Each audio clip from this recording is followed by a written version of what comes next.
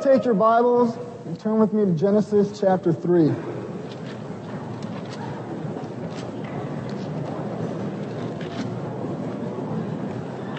I'll be focusing primarily on verses 7 through 10, but for the sake of context, I'll read 1 through 13, just to give you the full idea.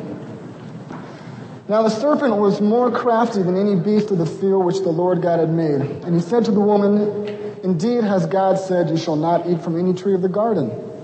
The woman said to the serpent, "From the fruit of the trees of the garden we may eat, but from the fruit of the tree which is in the middle of the garden, God has said, you shall not eat from it or touch it, lest you die." And the serpent said to the woman, "You surely shall not die, for God knows that in the day you eat from it, your eyes will be opened, and you will be like God, knowing good and evil."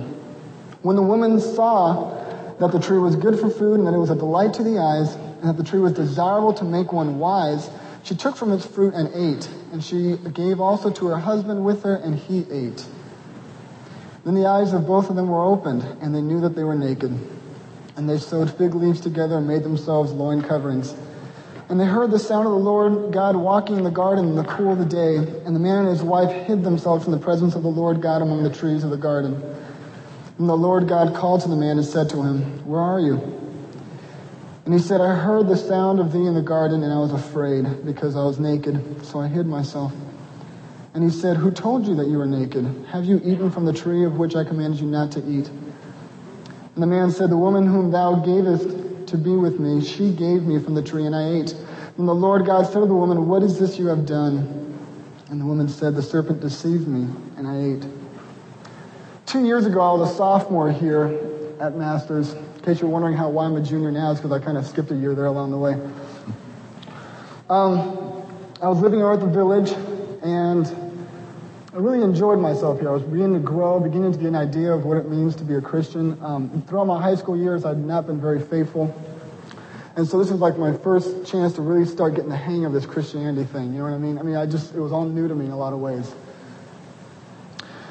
There were 2 problems, though. And as I would spend time in the Word, and as I would be praying, and I would be spending time with God and doing a lot of good things, I thought. I was involved with a ministry team. I was discipling a kid. I realized 2 problems in my life that I didn't know what to do with. One of them was this: I wasn't seeing my sin. I would pray, and I'd go, "God, I need to be confessing to you. I know I'm a sinner, but I'm just not seeing it." And I honestly thought I was doing a good job. My behavior was good. I was improving in all sorts of areas of my life. I was getting over some areas of habitual sin. I was doing good. And I kept going, "But God, I know I'm a sinner. I'm not seeing it. Why not?" And the second thing I noticed, that I was never being confronted. I didn't get confronted once the whole year. And that bothered me. Because I figured I must be doing something wrong somewhere, and someone's got to be seeing that I'm a sinner and doing something wrong. Why isn't anyone telling me? What am I missing? What am I not seeing? So I got to thinking about that, and as I look back on it now, I've kind of pinpointed one major area, I think, that I was avoiding, that I was not dealing with, and that's the issue of transparency, of being honest, of being straightforward with who I am, not only with God, but with the people around me. See, because what happened is I went to Germany last year, and I was working as a youth worker over there, and before going, I was pretty psyched about getting out there. I was pretty excited. I'd taken my youth ministry classes. I knew a lot of stuff in my head. I had a lot of theories and stuff that I was going to work with. I got out there and I fell on my face. I blew it. I failed in so many ways.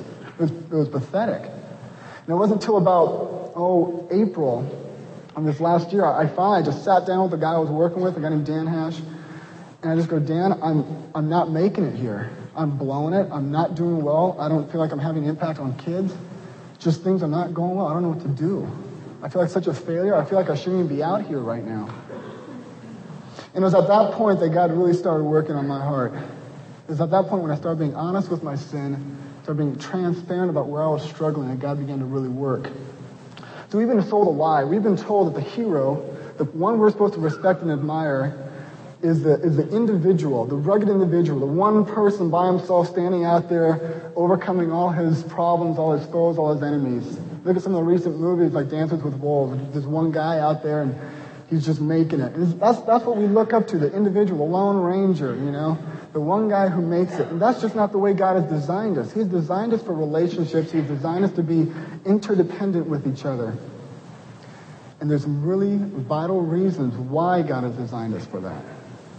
But the fact is, it's much easier to hide our problems. It's much easier to put up a veneer, a facade, whatever the word is, and to cover up and to not let people in. It's much easier. And why? Because the pattern was set right here in Genesis 3. Let's take a look at the passage. In verse 7, what's the very first thing Adam did after sinning? The very first thing he did. It says right there in the verse. They knew they were naked, and they sewed fig leaves together, and they made themselves loin coverings. It seems like a real minor thing, but I think it's very important. The fact is they covered up. They covered up from each other. Adam and Eve were now embarrassed. In verse 10, you see why. I was afraid because I was naked, so I hid myself. He was embarrassed. He was ashamed. And we do the exact same thing. I think I see about 3 major reasons here on campus why we hide from each other, why we cover up our sin. And that's what I want to focus on first. I don't think it should be that way. But this is what happens. I think the first reason why we cover up is because of pride. I think pride comes up in 2 different ways. One is independence.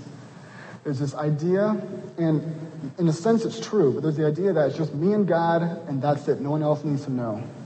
And it's real tempting when I blow it. I don't know about you, but when I blow it, it's real tempting for me just to turn to God and go, God, I blew it, but let's just keep this between ourselves. Because I don't want anyone to know. And it's not because I'm so trusting in God and I'm so dependent on God. It's because I'm embarrassed and I don't want anyone to know about it. I don't want my reputation to be damaged. Because it's not cool to be a sinner, especially here on this campus. And what happens is this place can become a breeding ground for Pharisees, people who are walking the talk, talking the talk, but aren't real. They don't admit their struggles. They don't tell anyone. And I think it's tragic. It's really sad. It's very tempting to keep my sin to myself. Very tempting. So what we do is, someone asks me how I'm doing, I'll say I'm fine. Fine. How you doing? Fine. Doing good. Everything's okay. When in fact I'm dying. I'm not doing well at all. Or another thing we do is, well, I need to spend some time alone with God. And sometimes that's good. I'm not belittling that. But sometimes you go, I need to spend some time alone with God. You want to know why? Because I don't want you to know where I'm really at. I don't want to let you in. Or another thing I often say is, I don't want to talk about it. I don't want to deal with it. Right? I don't want to talk to anyone about this. When I need to tell someone. Because what we forget is this. God speaks to us through several ways. One, through His Word. Spend time in Scripture and God speaks to you. And there are times when I'll sit down with my Bible and I'll read a verse and it will just nail me.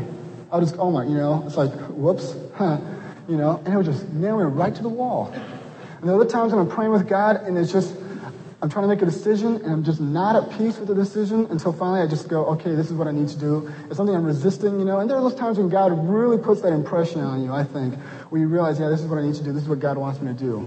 The third way is through other people. Because if God's Spirit is indwelling in each of us, then God is working through us. Therefore, I'm a conduit for God's Spirit to speak to you. If I'm walking in the Spirit and you're walking in the Spirit, I'm asking you what to do. And if you're walking by God's power, you're going to have some information for me I may need to know. Therefore, it's only logical. It makes sense. We should be talking to each other, finding out what to do. See, in short, what happens, we're just like Adam, covering ourselves up from Eve. So that's one way we're prideful. We try to be independent, try to be the Lone Ranger, do it all on our own. The second way we're prideful is through a fear of confrontation. And this is classic. I hate being confronted on my sin. I do not enjoy it one bit. I don't think anyone does. I can't imagine why. It's painful. It stinks, I don't like having someone come into my life and point out my sin. Thank you very much, It's a real bummer. I remember one time last semester, I'm kind of in a unique situation right now with having my sister here because she's family, And so I can't just brush her off when I want to. It's kind of a bummer. And,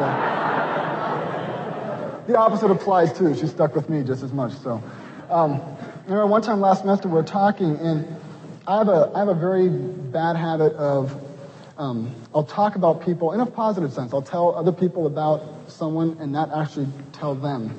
And I was doing it to my sister left and right. She'd be hearing from all these different people how I'm talking good about her, and how your brother says you're great, la la la la la, and she's never hearing it from me. So we're sitting there talking one day. She goes, I keep hearing that you like me and stuff like that, and that you care about me, that you love me. How come you never tell me that?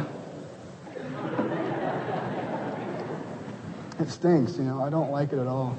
But it's so necessary. And we're afraid to be confronted, I think. We hide, we cover up because we don't want someone to point out our sin to us. It's not all that pleasant. In fact, it's very painful. Another reason, okay, so first is pride through independence and through a fear of being confronted. Another reason, number two, why we hide, I think it's because of a very legitimate reason. It's because we're afraid to be criticized without love. Another word, gossip. I know what it's like around here. I know how people talk. I just announced Greg Gembel's engagement, but I know most of you already knew that because it gets around. That's on a more positive side. But, I had a friend of mine who struggled with the same area of recurring sin for 8 years, never told anyone. 8 years, the same thing. He kept blowing it, kept failing, could not get back on his feet again. Just was struggling like you would not believe, would not tell anyone. You want to know why? I asked him. I go, why? What happened? Because I was afraid of being mocked for it. I knew I would be, because I knew how my friends were. I knew what my youth pastor was like. I knew I was going to get mocked for it. I didn't want to tell him. I wasn't really into being ripped apart. Another way I think, and it's kind of funny because I'm kind of experiencing it right now, standing up here in front of you, I'm scared of some of you people. To be honest, I am. Because I don't know what you're going to say about me when I'm through. I don't mind if you talk about what I've talked about, if you look at the scriptures and discuss it and try to arrive at the truth. That doesn't bother me. But when you start shredding me, that hurts. And I know how we talk about chapel speakers, because there's a sense where you feel superior if you can cut what the other person said and show yourself to be better. Isn't it? Is that true? So I'm frightened of some of you people, Seriously. And what's ironic is that I'm guilty of it myself. So I guess what comes around goes around, huh? Kind of funny. Third reason, and because of intimidation. I look at some people on this campus, and they seem to have it so together that they're just totally unapproachable to me. They seem to have every duck in a row, Everything's together. They're doing everything right. They even dress well, Everything's just perfect. And I just go, I can't relate to that.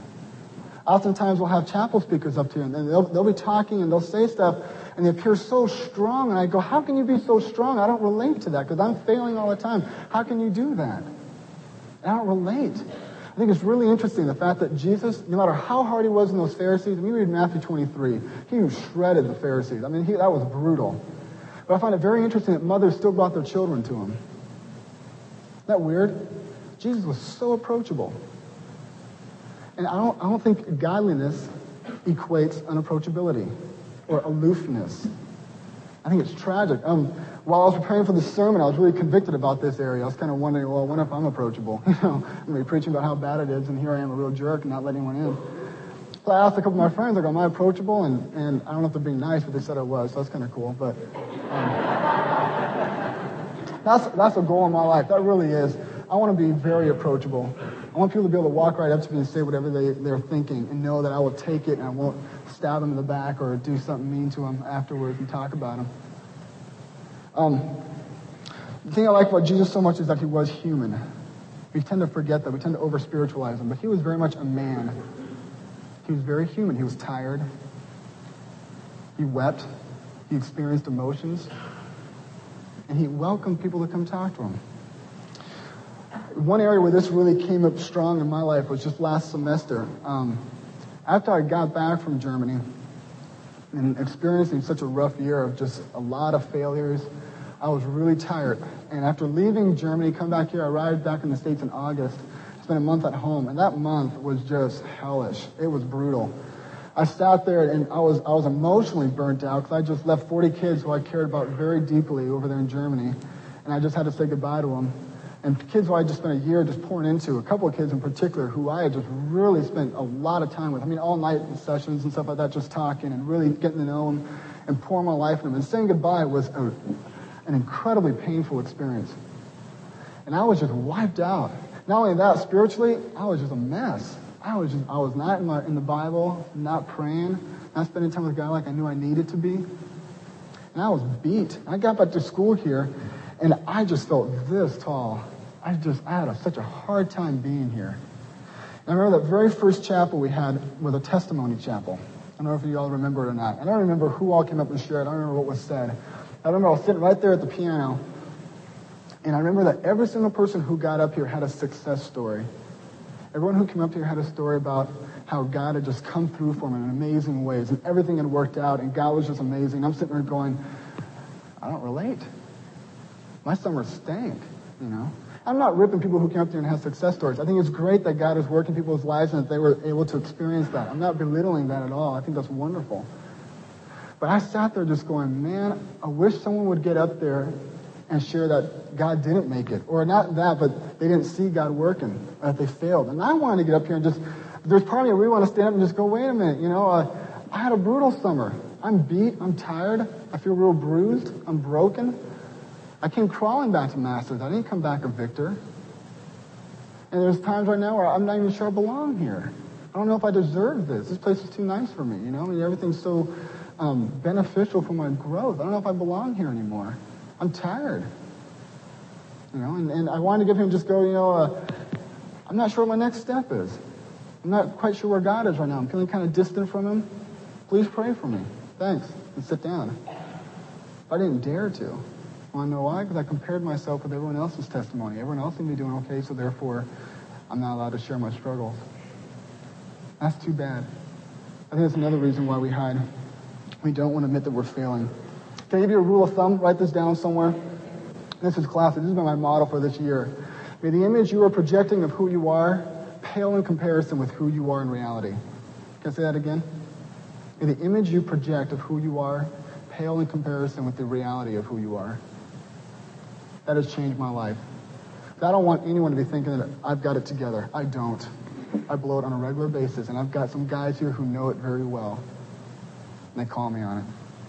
Well, what does the Bible have to say about this? If we're going to be covering ourselves up through these three things, what does the Bible have to say to fight this? I'm going to look at it. I think I got three scriptures here. Ecclesiastes chapter 4. This is one of my favorite passages in the Bible just recently. It's just become alive to me. Ecclesiastes chapter 4, verse 9. It reads like this: Two are better than one because they have a good return for their labor. For if either of them falls, the one will lift up his companion. But woe to the one who falls when there is not another to lift them up. Furthermore, if two lie down together, they keep warm. But how can one be warm alone? And if one can overpower him who is alone, two can resist him. A cord of three strands is not quickly torn apart. There are 3 points in this passage I really want to apply right now to here. One of them is this, verse 10. I think it's such a tragic line. Woe to the one who falls without another to lift them up. It's tough when you are struggling with sin and you're blowing it and you've got no one to tell, no one to help you, and you feel like you're the only one doing it. That's brutal. I think Solomon, who wrote this, woe to the one who falls and there's no one there to help him up. That is sad. It shouldn't be that way. It's not the way God designed it. Second part there that I want to point out in the last verse, if one can overpower him who is alone, two can resist him. We all need help to fight the enemy. The fact is, all of us blow it. None of us make the standard. We all need help from each other to keep going. And it's so much easier if you've got someone else who knows where you're at to help you, who will walk with you through your struggles. You got to let them in. You got to let them in. The last thing I want to bring out is related to a story. Last year when I was with Malachi, one of the other workers, her name was Candy, just a wonderful person. She was so cool. I loved her to death. I thought she was great. She was one of the best youth workers out there. And I remember around March, she got a phone call from a doctor saying that her mother was dying back here in the States. And in fact, they didn't know when she would die. It could be in a matter of weeks, it could be a matter of months, it could be a matter of days. No one really knew. And so we had every 2 weeks we'd have a meeting where all of us would get together and just kind of regroup and share our struggles and just talk with each other and encourage each other. And she sat there just talking about how she was just really hurting. And her mom was basically the last person in her family who she was really close to, and she did not want to lose her mom. Her mom was saved, and that was really exciting, but she did not want to lose the companionship. She wanted to be able to spend some time with her. And so she was going to be leaving to go back in a few days. But as she was sharing, she just started to bawl. I mean, she was just wept openly. And I sat there, and I brought back to mind several other times, and I remember people who start crying in meetings. And I always notice that usually they'll walk out. You ever notice that, like in a small group Bible study, if someone kind of starts getting, touched or starts crying or is hurting, there's a tendency to cover up and kind of walk away. And I don't want anyone to see me crying. My mom does this all the time. Anytime I have to leave, she just starts crying. She's really emotional like that, and I think it's really great. And she starts crying, and she always starts to cover up. She gets all nervous. She's like, I'm sorry, I shouldn't be crying. I'm like, Mom, no way, please do, That's kind of cool. There's that tendency to hide. And what I thought was so cool is we're in this meeting, and she just sat there, and she just wept. For like 5 minutes, we just sat there with her. And a bunch of us were crying with her. It was rough emotionally. I thought it was so cool because we were just there supporting her, just being with her. That's what that verse 11 means. How can one be warm alone? We sat there and we warmed her up. We comforted her. That's what the body of Christ is all about. But if you're not letting someone in, how can that happen? The next verse I want to look at is Hebrews 10. I think you guys know what I'm going to say here. Hebrews 10:24. Should probably just quote it, but just want to make sure I get it right. Hebrews 10:24 and 25. Let us consider how to stimulate one another to love and good deeds, not forsaking our own assembling together as is a habit of some, but encouraging one another, and all the more as you see the day drawing near. What is the purpose for assembling together? So we can encourage each other to good deeds. So we can encourage each other to be loving each other. Problem is this: how do I stimulate you to good deeds if I don't know where you're at? How can I effectively help you move forward if I don't know where you're standing? And how can you do the same with me? God designed the body of Christ for a reason. We're designed to be encouraging and motivating each other to good deeds. That's what we're here for. We here are supposed to be doing that. I find it amazingly lacking. Amazingly lacking. We tend to be more critical than encouraging, and that's sad.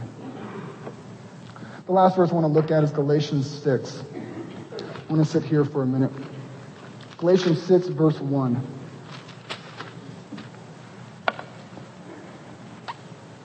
It says, Brethren, even if a man is caught in any trespass, you who are spiritual, restore such a one in a spirit of gentleness, each one looking to yourself, lest you too be tempted.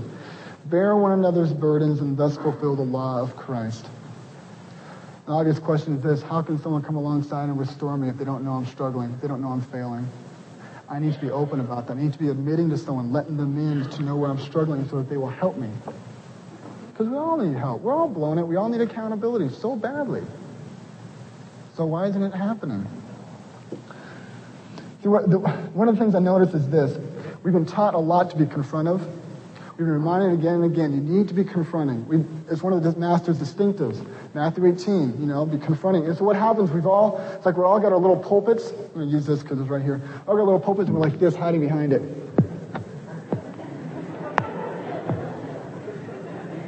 We're watching each other so carefully to see if anyone misses the mark. If I catch you, I'm going to come talk to you. And what ends up happening is everyone starts confronting each other for real petty, dumb issues like dress code. You know what I mean? Come on. Okay, now, I'm not here to knock the dress code. That's not what I'm talking about. I'm talking about if that's the only thing I'm getting confronted for, obviously I'm not letting anyone in. Because that's all you're seeing in my life. That's pretty pathetic. I'm obviously hiding very effectively. They're not blue, by the way. So, that is a problem. That is a major problem. If I'm not letting you in to see where I'm at, we've got a problem. So everyone's running around ready to confront, and no one is open for correction. Proverbs 12:1 says this: he who hates correction is stupid. NASB version. I love it. It's one of the few times I really like the way NASB put it. He who hates correction is stupid. I am an idiot if I don't let you in and see where I'm struggling so you can help me. It's just retarded. Because if I don't let you in, it makes it that much harder for me to be honest about it. Jeremiah 17:9, what does it say? The heart is deceitful and desperately wicked. Who can know it? I can't. I don't know my own heart. And that was why I was so inadequate back there my sophomore year. And that's why I was struggling so much not seeing my sin. I was deceiving myself. It's the difference between those two people who went to pray in Jesus' parable, Luke 9, the tax collector and the Pharisee. The Pharisee had it all together. I'm glad I don't do this. I don't do that. I'm not like them. The tax collector is just going, God, have mercy. Have mercy. And when's the last time you sat down and you've honestly prayed out because you know your sin because someone just confronted you on it? You're just going, God, have mercy. Because I am a sinner.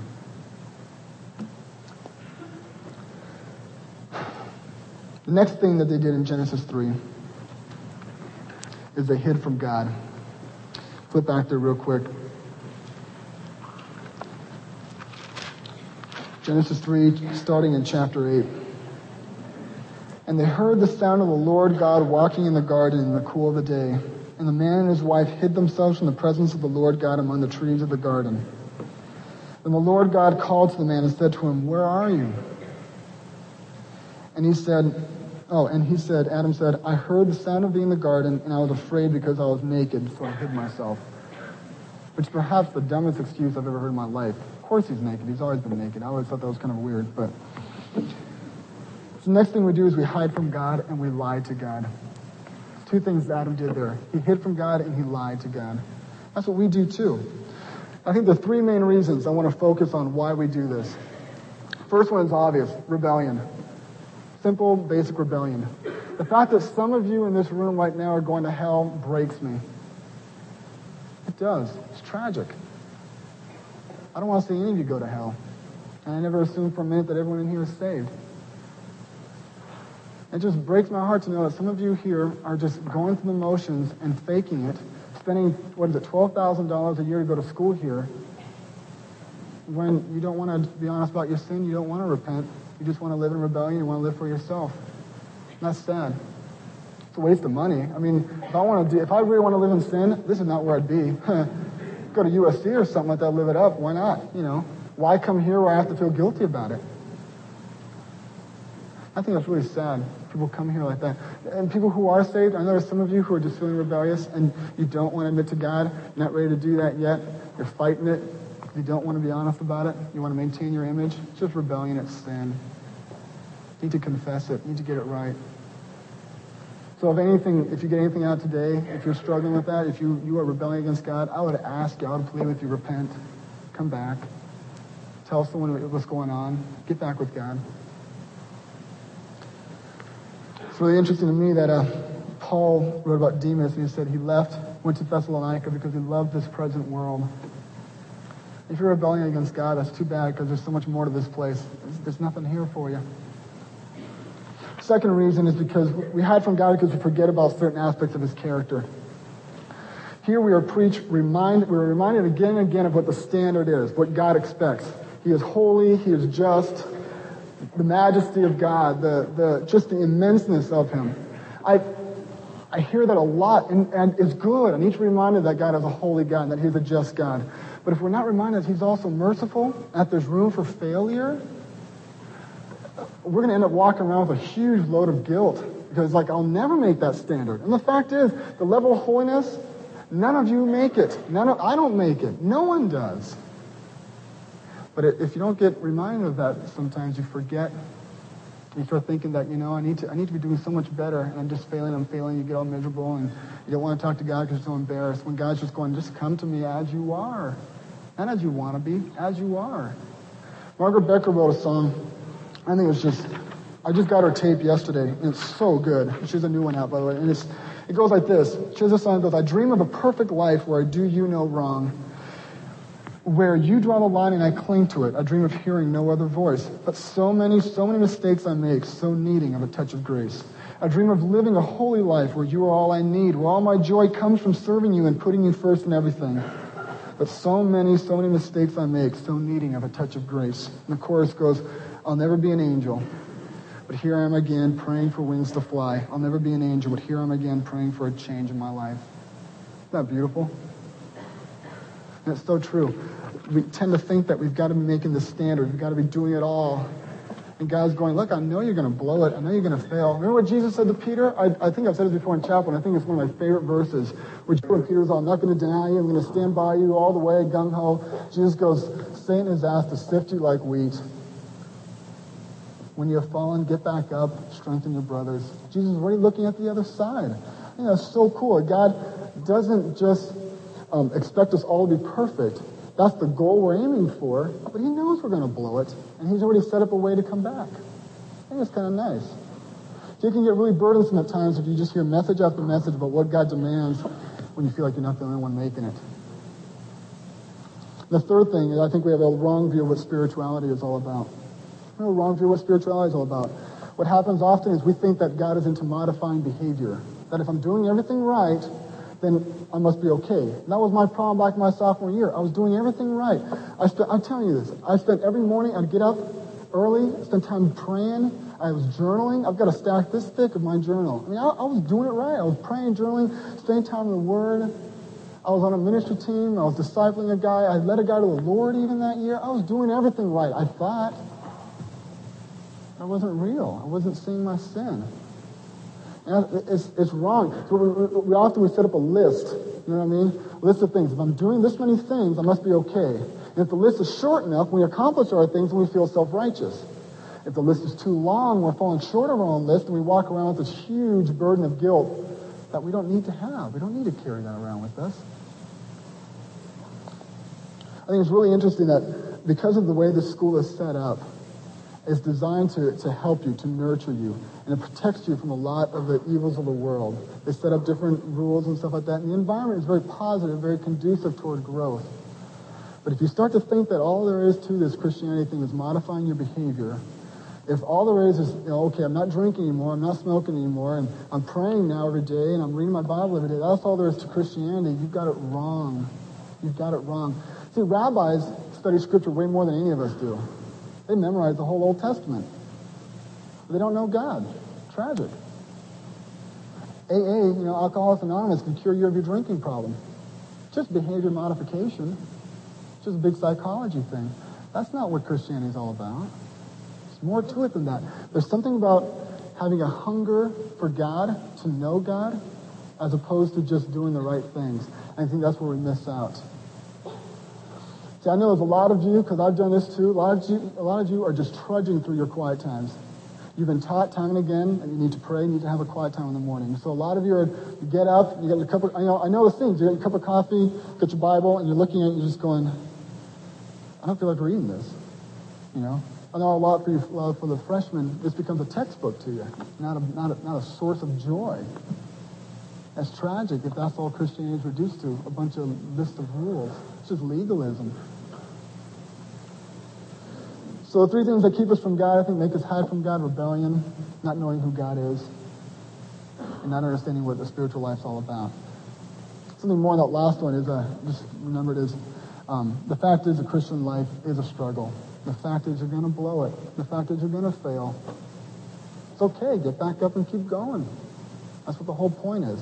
This race that we're in, it's not a race to see who gets first place. It's a race to see who finishes. You keep going. So what does God really expect of me? Let's take a look at the Bible and what it has to say. 1 John 1, 8, and 9. How does God view us? What does God think of us? I often get this feeling like God's up there going, well, I made you this promise, I'll let you into my heaven, so, well, okay, I think I will. That's just not true. You look here, 1 John 1, 8, and 9. If we say that we have no sin, we're deceiving ourselves and the truth is not in us. But if we confess our sins, He's faithful and just to forgive us and to cleanse us from all unrighteousness. Two things there. One, I was deceiving myself back in my sophomore year because I was not seeing my sin. But it's there. The fact is it's there. And I'm deceiving myself if I don't see it. That's what it says right there in the verse. So I need to be confessing. Confess your sin to God. Get it right with Him. Talk to Him about it. Be honest. And don't pray like this. It's just a suggestion. But this is what I often am guilty of doing. I'm really mad at someone. And I'm really hacked. I'm sitting there going, God, and I'm just fuming, going, God, I'm sorry. I shouldn't be this way. I just want to rip their head off. And I'm not sorry at all. But I know I'm supposed to confess, and so I just kind of go through the words. That's wrong. What I'm doing is I'm compounding sin. Not only am I angry and sinning that, now I'm sinning because I'm lying to God as well. Making it even worse. Better yet, I found what I do now is I just go, God, I'm angry. I can't get over it. Can't do it. I just had a friend of mine about 4 months ago who I was becoming very close to. She just kind of cut the relationship with me. Just ended it. Wrote me a letter and said, I don't know, I don't like the way relationships are going, so I don't want to talk to you anymore. Kind of, thank you. And for quite a while, I was pretty hacked. I was really mad. And I was just going, God, that's not fair. It's not fair. It's not right. And even just a month ago, I was praying. I was just going, God, I'm still mad about it. Several months have gone by. I'm still struggling with this. I'm going, God, I'm still angry. I don't want to be this way. And finally, I just gave up. I just go, God, I can't get over it. I can't. I'm so mad at this girl, and I can't get over it. Help me.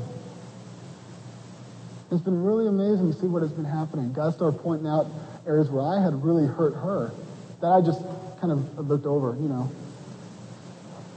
amazing what confession does. Because when you start admitting to God, just looking at it going, this is sin, and I don't like it, then God starts cleansing you of it. He starts to take it away.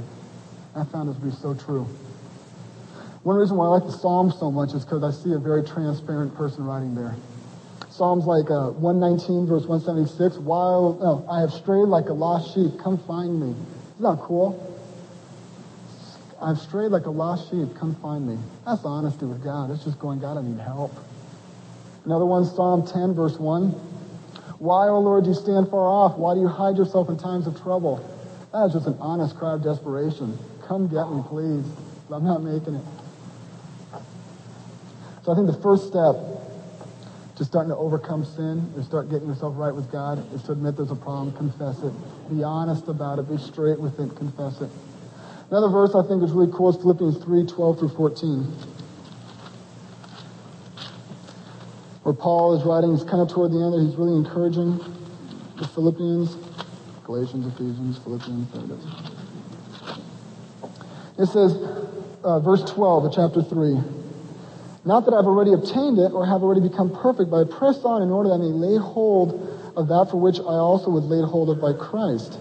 In verse 14 there, I press on toward the goal for the prize of the upward call of God. Even Paul hadn't made it yet. When you look at Romans 7, where he starts ripping on himself, going, oh, wretched man that I am. Paul hadn't made it yet either. He was still struggling with sin even at the end. This is the guy who wrote half the Bible. Half the New Testament, rather. I can relate with that. I look at that and I go, cool. I'm not so bad, God still loves me. Yay. But I think the best verse, my favorite one, is Hebrews 4:16. This one is so cool. Hebrews 4:16. Some of you know it already. Let us therefore draw near with confidence to the throne of grace, that we may receive mercy and may find grace to help in time of need. That is awesome. We can approach God's throne with confidence. Why? Because it's the throne of grace, and we're there to find mercy. And if you look in the context, verse 13, this could be a real scary verse. And there is no creature hidden from his sight, but all things are open and laid bare to the eyes of him with whom we have to do. That's pretty frightening, unless you read verse 16 and realize that, hey, it's okay because he's going to give you mercy. Now, I'm not saying you have a license to sin. I'm not saying you can just go out there and blow it randomly or whatever you want to. But it's nice to know there's grace for us when we need it. In closing, let me just give you some practical challenges. How honest are you with others about your sin? Do you share openly where your weaknesses are? Do you share openly what you're struggling with? When you say, I know with guys, I think every guy in here should be struggling with this, is just the area of lust. When you talk to your roommate or talk to someone that you're struggling with lust, you just leave it at that. Well, I'm struggling with lust, period. Or do you get specific? I struggle with lust about this one person. So every time that my friend will see me talking to that one girl, he'll know to ask me about it. That's accountability. That's honesty, I think. Are you being honest with your sin? If not, start. Sit down with someone. Sit down with your RA, your RD, your roommate, someone. Find someone who you can talk to who's approachable and tell them where you're struggling. I think you're stupid if you are bleeding and you don't tell someone. Isn't that retarded?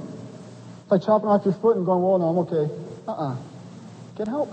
Get help. We all need it. Second challenge, how approachable are you? Have you got everything in a row? Are you perfect? Are you getting everything together and you've got your image so set up and you're hiding well behind your pulpit? Whoops, sorry. That was funny. See, I find most people here are so willing to confront, they're chomping at the bit, just waiting to set someone straight. Look at yourself for a sec. Get the log out of your own eye, you know what I mean? How approachable are you? Can people come up to you and talk to you? Do they feel comfortable with you? Do they really? See, there's the area of confrontation. Like I said, I hate being confronted. I don't like it at all. But I found one rule of thumb for me is if someone's confronting me, keep my mouth shut. Just listen. Because my first immediate response is always sinful. I don't know how every time, my first response is, no, you're wrong, I'm not that bad, really, you're wrong. And I just jump all over them, sin again. Just listen. When someone's confronting you, listen. Be approachable. Be someone who's willing to listen and not speak so much. The last one, I want you to realize that God is already pleased with us. Luke 22:31, Jesus said to the disciples, "Do not be afraid, little flock, for your Father has chosen gladly to give you the kingdom." Isn't that cool? It kind of takes away that whole fear aspect. Perfect love casts out fear, right? So knowing this, knowing that God has clothed us in Christ's righteousness and that there's no condemnation, we've got nothing to lose by being honest except our own little image and our own reputation, maybe. It's time to start weighing some costs to see what it really means to you, whether to be honest or to keep up the image. There are a lot of times when I sit down with my Bible in the morning, I'll open it up and I'll be looking at it just going, my heart's not in it. I don't want to read. And what I used to do is I would just force myself. Maybe if I just try harder, it'll get better. And it became just a grind. A grind. That's not the way it's supposed to be. What I found instead is I just go to God and I go, God, I know I need to be hungering for your word, and I want to hunger for your word. Give me the hunger. And the fact is, if this is not your source of food, you need to find out what is. What is? What's feeding you? What are you being satisfied by? Let's just start being honest and quit pretending. Because of lack of time, I wanted to play you a song called Honesty by Margaret Becker, but I think I'm going to go ahead and close now. So I'll just really challenge you. Really challenge you. Quit pretending. Quit acting like you're okay. Everyone knows you're not. How's that? Let's pray.